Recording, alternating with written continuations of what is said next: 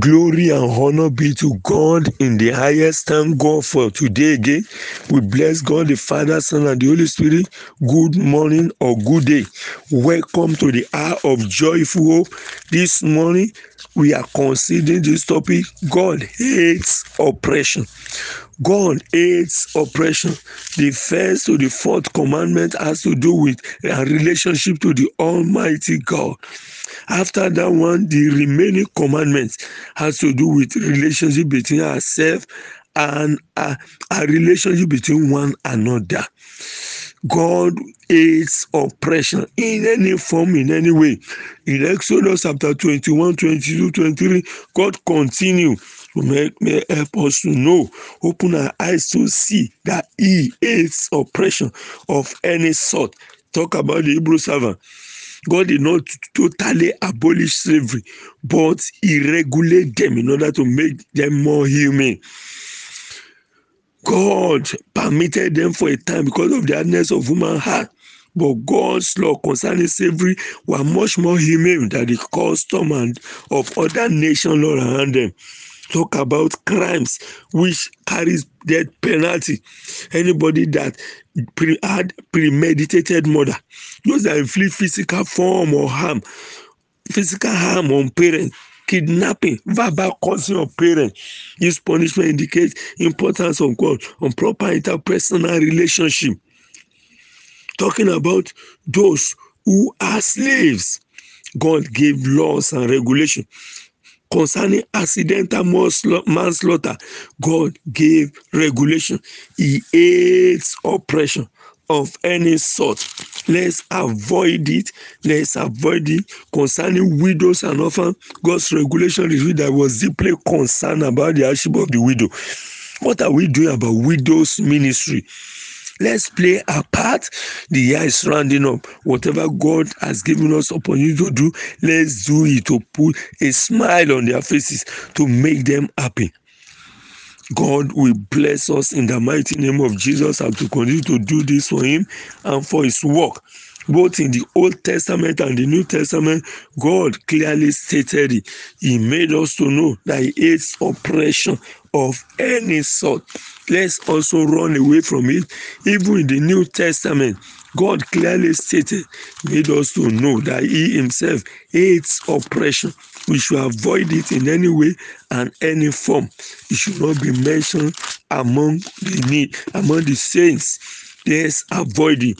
God clearly gave us laws, regulations concerning the poor and the needy. Jesus Christ came preaching the same message.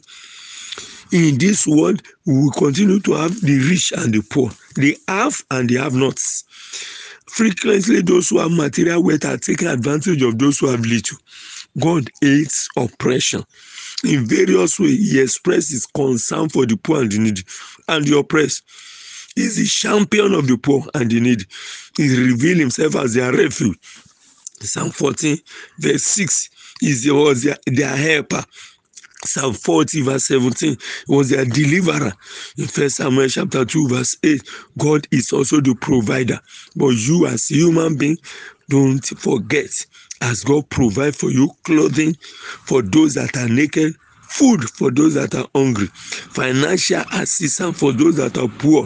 The overall goal of God is that there should be no poor among you. God did not want there to be any poverty. God says it. If a poor person was hired to work for a rich man, God said they have to pay them their wages every day so that they could buy food for themselves and their family. Let's avoid oppression of any sort. Even in time of harvest, grain that will drop were to be left so that the poor could glean for themselves. Any grain that fell on the ground in the process of harvesting will be left for the poor. Edges of the field were specifically to be left unharvested. What are you doing concerning the poor and the needy? The Bible says, blessed are the merciful, for they shall obtain mercy.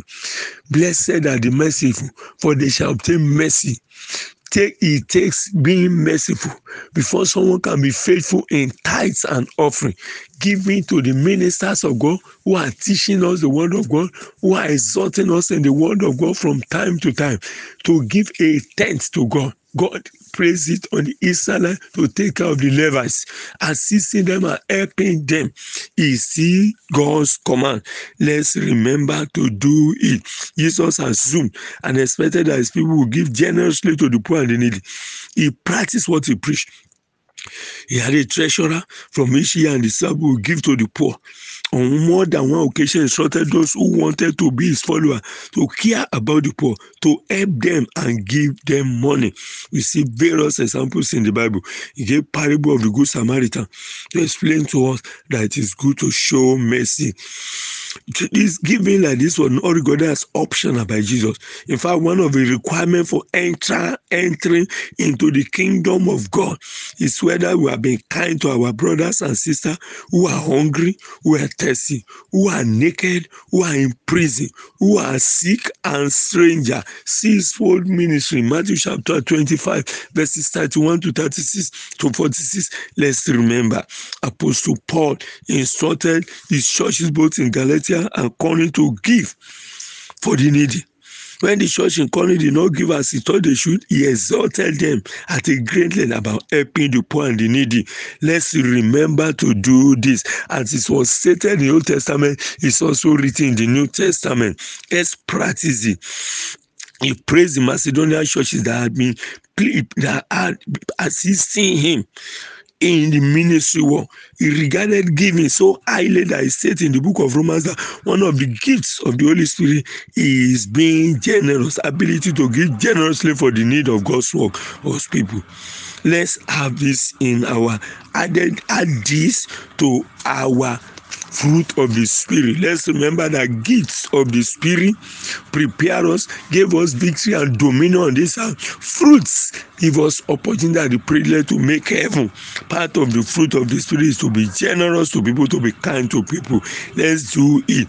When the increase of the size of shall made it impossible for apostles to care for the needy in a fair and equitable manner, 7 men full of Holy Ghost were choosing for the task. That shows that issue of benevolent department, assisting those who are needy. He said, therefore, as we have opportunity, let us do good to all people, especially to those who belong to the family of believers. God wants those who have plenty to share with those who are in need. Let's remember the word of our Lord Jesus Christ in Matthew chapter 7, verse 12. He said, blessed are the merciful, for they shall obtain mercy. I pray for you. The rest of this year every day shall be days of mercy for you in the name of Jesus. But remember to show mercy to others. As you do that, God of heaven will bless you abundantly in the name of Jesus. Go with this mind and this spirit of being merciful to others. Remember, God hates oppression. His presence go with you in the name of Jesus. God bless you in Jesus' name. Amen.